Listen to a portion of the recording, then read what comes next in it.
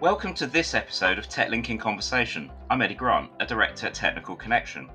During our conversations, we seek to review the topical bulletins published on TechLink, our knowledge management tool, for all things tax, trusts, pensions, and much, much more. I'm delighted to be joined by Simon Martin, who is a Regional Technical Connection Manager. Thank you for joining us today, Simon. How are you? I'm very well, thanks, Eddie. Enjoying the warm sunshine and long may it last. Absolutely, and I think we've got a good week ahead or two of sunshine. So hopefully that will top up my tan anyhow. Yeah, absolutely. So just picking up on the theme of the podcast in relation to tax advantage of investments. So we hear a lot about this type of investments. Can you really clarify what these are and what all this refers to, please? Yes, absolutely. So, for the purposes of this discussion and really for the general overview of that term, it's typically taken to mean enterprise investment schemes, EISs, venture capital trusts, VCTs, and any investment really which qualifies for business relief. So, any of those EIS, VCTs, and business relief is generally what we would consider. Um, as I say, it's quite a broad spectrum, and within that spectrum, there's a variety of structures. But they're all high risk investments, but they provide a variety or a differentiation in taxation. So there's advantages for our clients, absolutely, but as I said at the start, really important to remember that they're a high risk investment. So talking to the right clients appropriately is really important. Yeah, I think that's a really good point. Um, and are we seeing an increased interest in this type of investment? What are you sensing from the marketplace? Absolutely, well, it's a good question. So, I've done a little bit of digging in advance of the podcast, and um, there was a recent FT Advisor article that showed that around about 1.13 billion was placed into VCTs in tax year 2021-22, which was a 63% increase against the previous year. So, VCT market is very strong. The EIS figures were a bit slower coming through, but from 2020-21, there's around about 1.65 billion put into EIS investments. So whilst we always consider them quite niche, and in one sense they are, um, it's a really it's an important market both for advisors and for those businesses, in fact, that receive that money. And certainly from my interaction with different advisors up and down the country, my, you know, I would suggest that there's lots more conversations about this than there were perhaps 5 years ago. It's become a lot of interest for people for I think a number of reasons. We're in a different scenario than we were 5 years ago, but I think there's lots of factors ranging from the freezing or the reduction of the pension allowances. The tapered annual allowance makes it hard for some high earners to um, get the same pension benefits. And a lot of those clients are asking us the question, well, if not that, then what else? So that's a factor. I think we see as well some clients who leave IHT planning until much later in life. And for those individuals, a 2-year IHT solution is attractive, or even for those who um, through no fault of their own, through ill health, perhaps have realised that they don't have a 7-year horizon. So looking at a two-year picture for that, and there's a variety of other things, all of which have a small effect.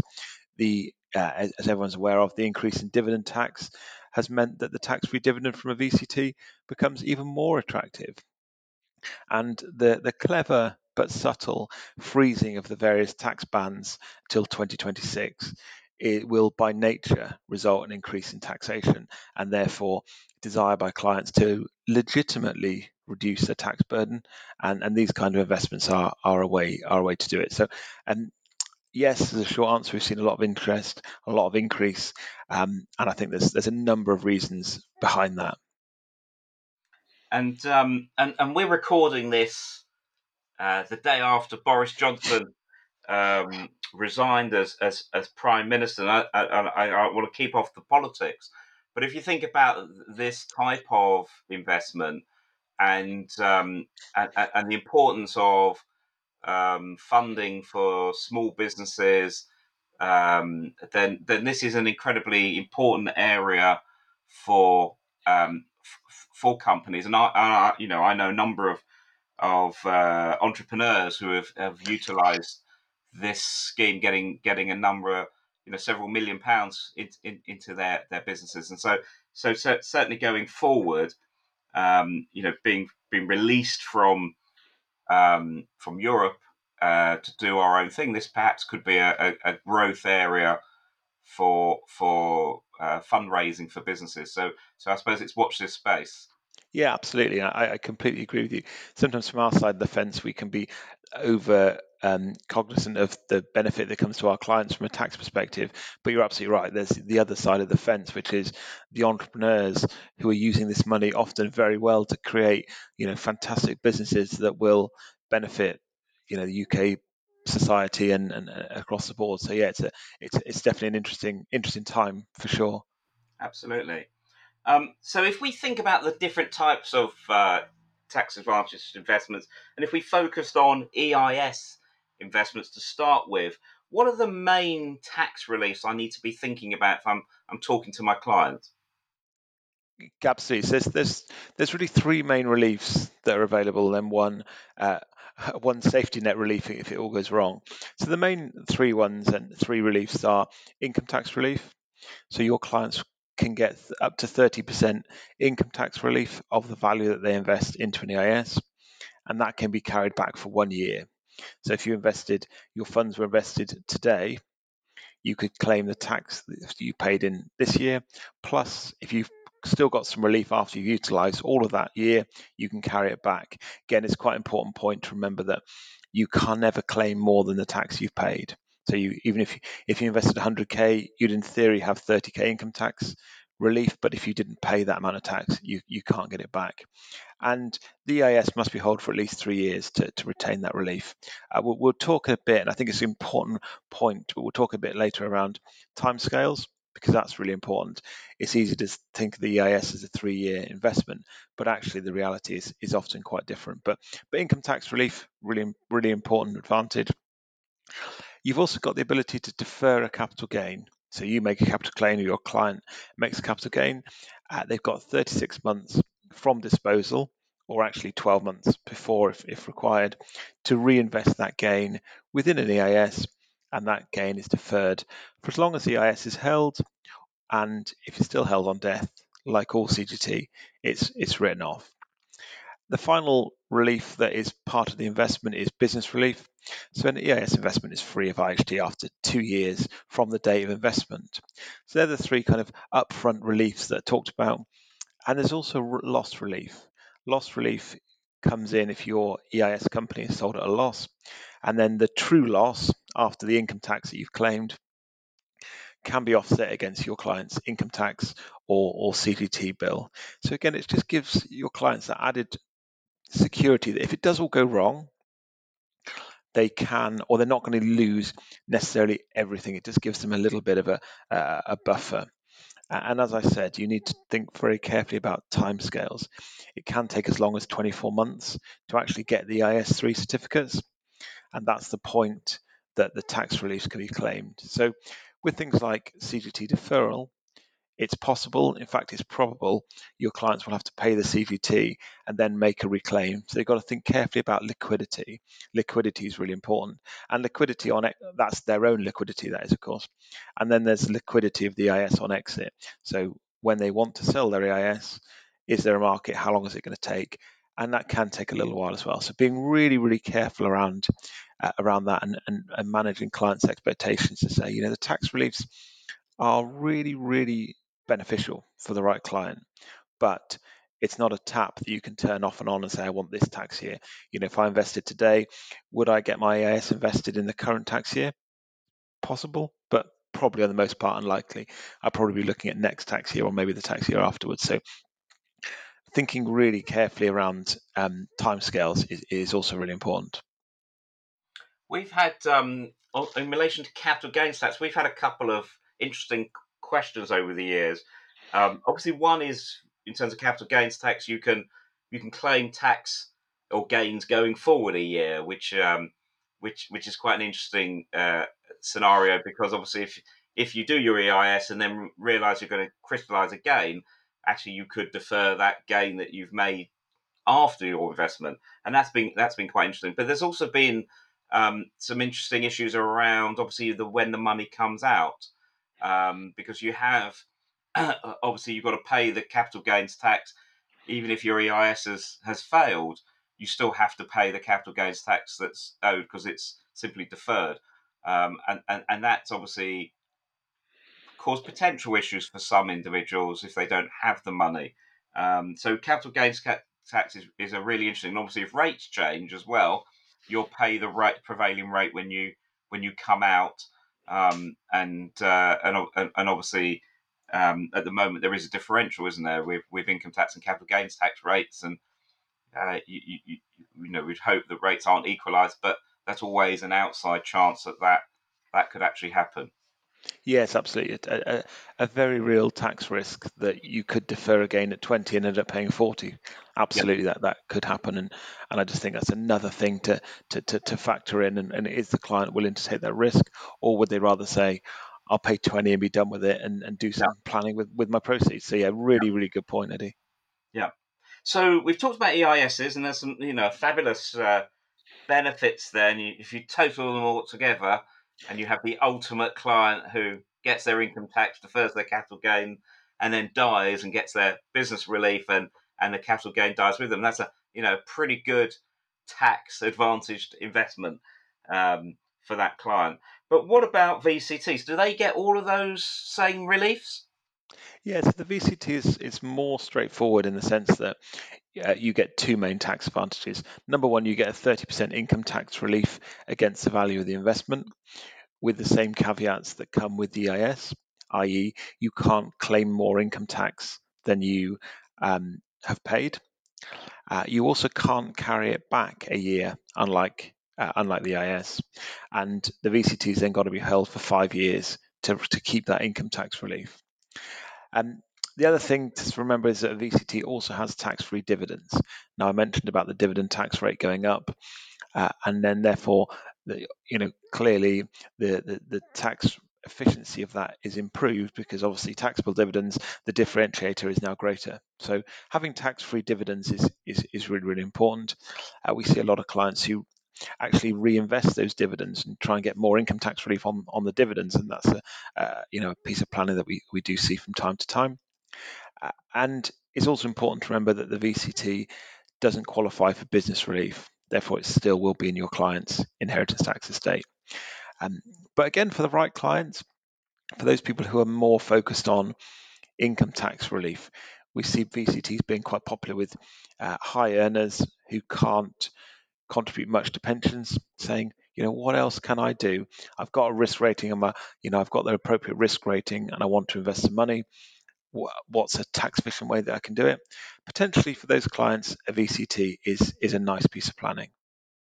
Yeah, and absolutely, in terms of the pension world of pensions, um, there's many young people who just never had the opportunity to put significant monies into pensions, and don't have a final salary scheme, and so there are very limited routes for their retirement planning, and obviously, VCTs can be quite an attractive route.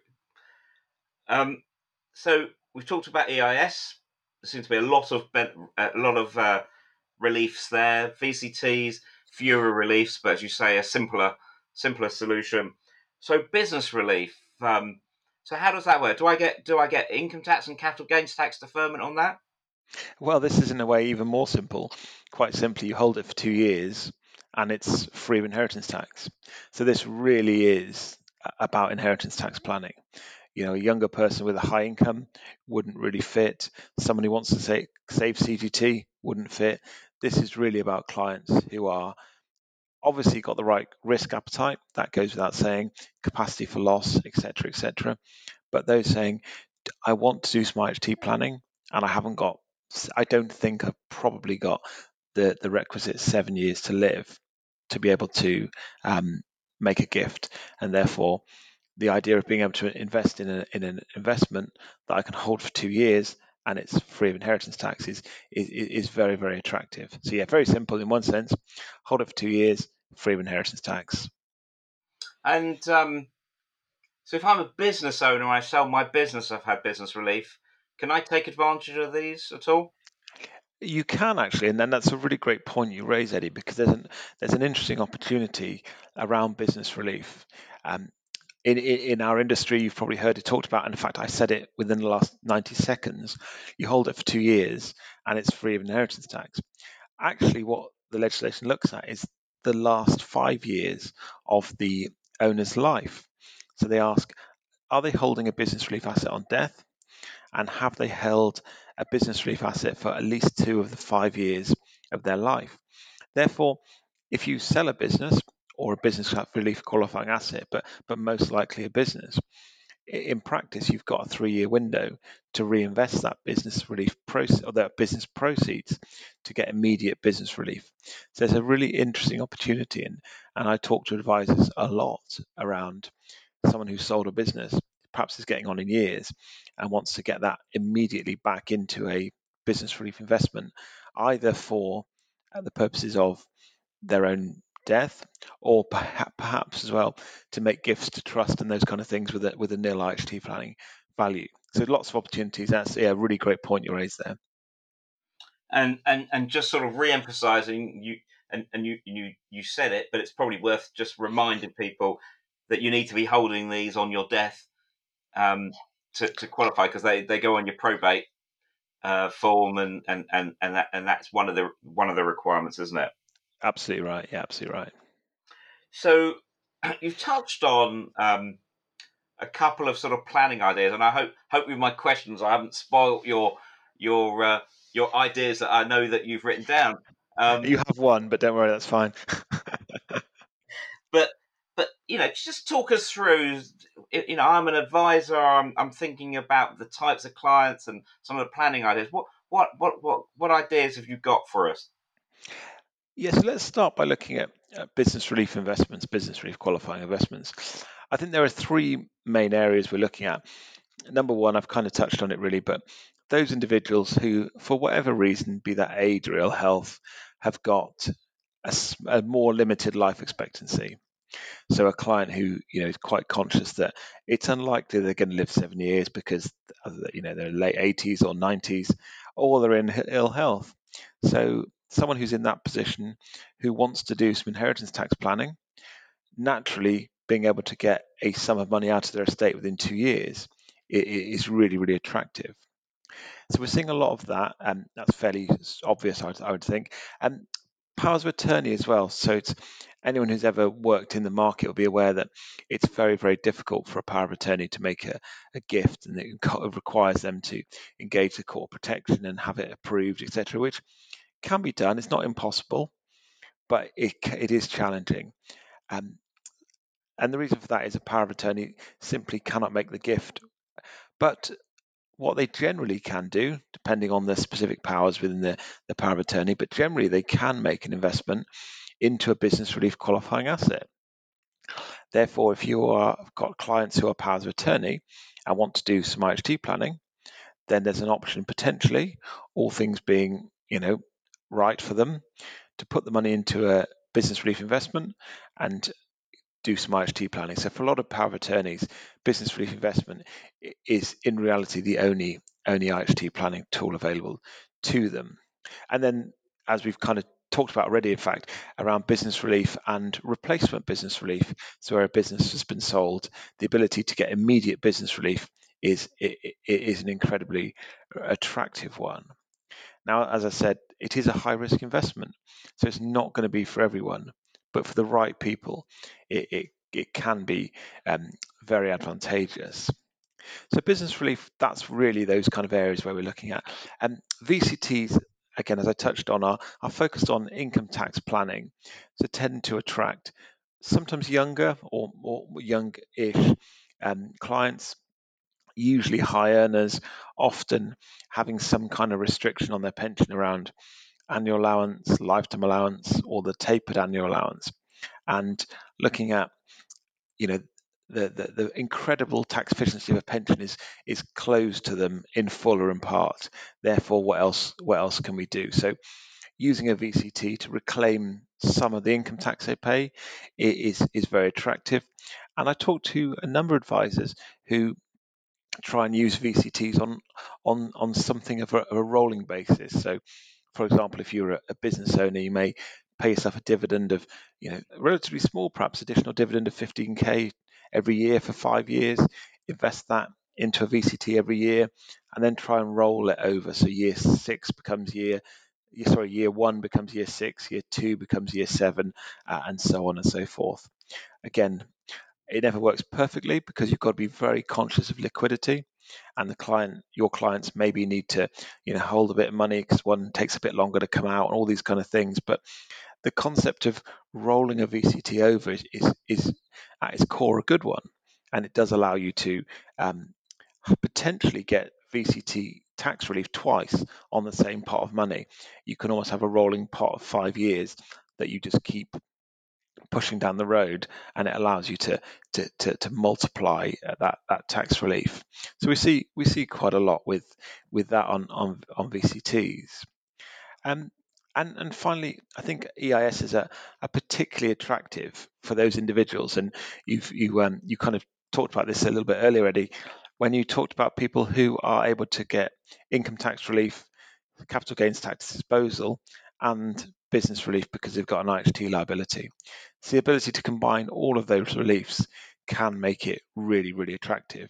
Now, I appreciate that's quite a lot. We've covered a lot in that area, but I'd say within most client banks of most advisory firms, there will be some clients who will have scenarios where a tax advantage investment discussion could be on the table, even if it doesn't fit into their your risk rating exactly, and you decide against it in the end. That's brilliant. And in terms of sort of any other points, is there anything that we haven't touched on that we should have touched on? I think we've covered the main areas. I think, again, just to reiterate, we've talked a lot about it being a high risk investment, and it's not going to be for everyone. And that genuinely is the case. So a robust conversation around risk, of course, is important, but capacity for loss as well. Would your client's lifestyle be affected if this VCT or EIS went down to worth nil? If it would, it possibly or probably isn't going to be right for them. And then around diversification. So even within your investment, if you decide that a VCT or an EIS or a business relief investment is appropriate, how can you diversify it most effectively? And that's, within that VCT, could you put it across a number of VCTs? How could you mitigate and manage risk for the clients as much as you possibly can? That's really great points. And I know our listeners love to hear any sort of great tips, a bit like Desert Island Disc. Out of all the things you said, Simon, what would be the 3 key takeaways that you want people to remember? I would say number one, try where possible to maximize the tax reliefs. So that's, thinking about an EIS for someone perhaps who needs all 3 tax reliefs, or trying to roll a VCT when it exits into another VCT, trying to get the most of their tax reliefs. Number one. Number two, I think we've touched on it a fair bit, but it's really important making sure you've got the right client with the right risk capacity, with appropriate diversification, appropriate capacity for loss is really important. And number three, and I know you told me not to pull something new out, but I'm going to. It gives you a great conversation with accountants and solicitors. I think it's a really good conversation piece, particularly around accountants who've had clients saying to them, "I'm paying so much tax. What can I do about it? My pension's full, etc." It gives you a great conversation piece to have with professional introducers such as accountants and solicitors. Sure, brilliant. And sticking with my Desert Island Disc theme, as you know, at the end they say, "Okay, you give me 3 great ideas, but the tide comes in and washes 2 of them away. Which one? Because I'm a simple bloke. Which one is the one that I should really remember?" That's a really, really good question. You're not going to let me do two, are you? So I will have to go to one. I would say maximising tax release. It's kind of a given that there could be the right clients. We're going to shelve that one a little bit and focus on making the most for your clients, adding as much value as you can through taxation or taxation reduction, in effect. Yeah, and I think for me, one of the bits I've learned over the years around these types of solutions is that clarity. Make sure your client really understands how it works, understand the time frame, because managing expectations, I think, is critical with these solutions. And even just explaining how loss relief works rather than glossing over it at the investment time. If ever it's needed, and I think there's always a chance it could be in some scenarios. It's always good that the client, it's not the first time they've heard about it when and if a loss occurred. So I think so I think really making sure it's clear to clients that it hopefully avoids any issues later on. Yes, absolutely. Well, thank you for your time, Simon, today. It's really been great, and sharing those insights and incredibly informative. So thank you so much. No problems. Thanks for having me on. I enjoyed it. The content of this recording is strictly for general consideration only. No action must be taken or refrained from based on the content alone. Professional advice must always be sought. Accordingly, neither Technical Connection Limited nor any of its officers, employees or contractors can take responsibility for any loss occasioned as a result of any such action or inaction.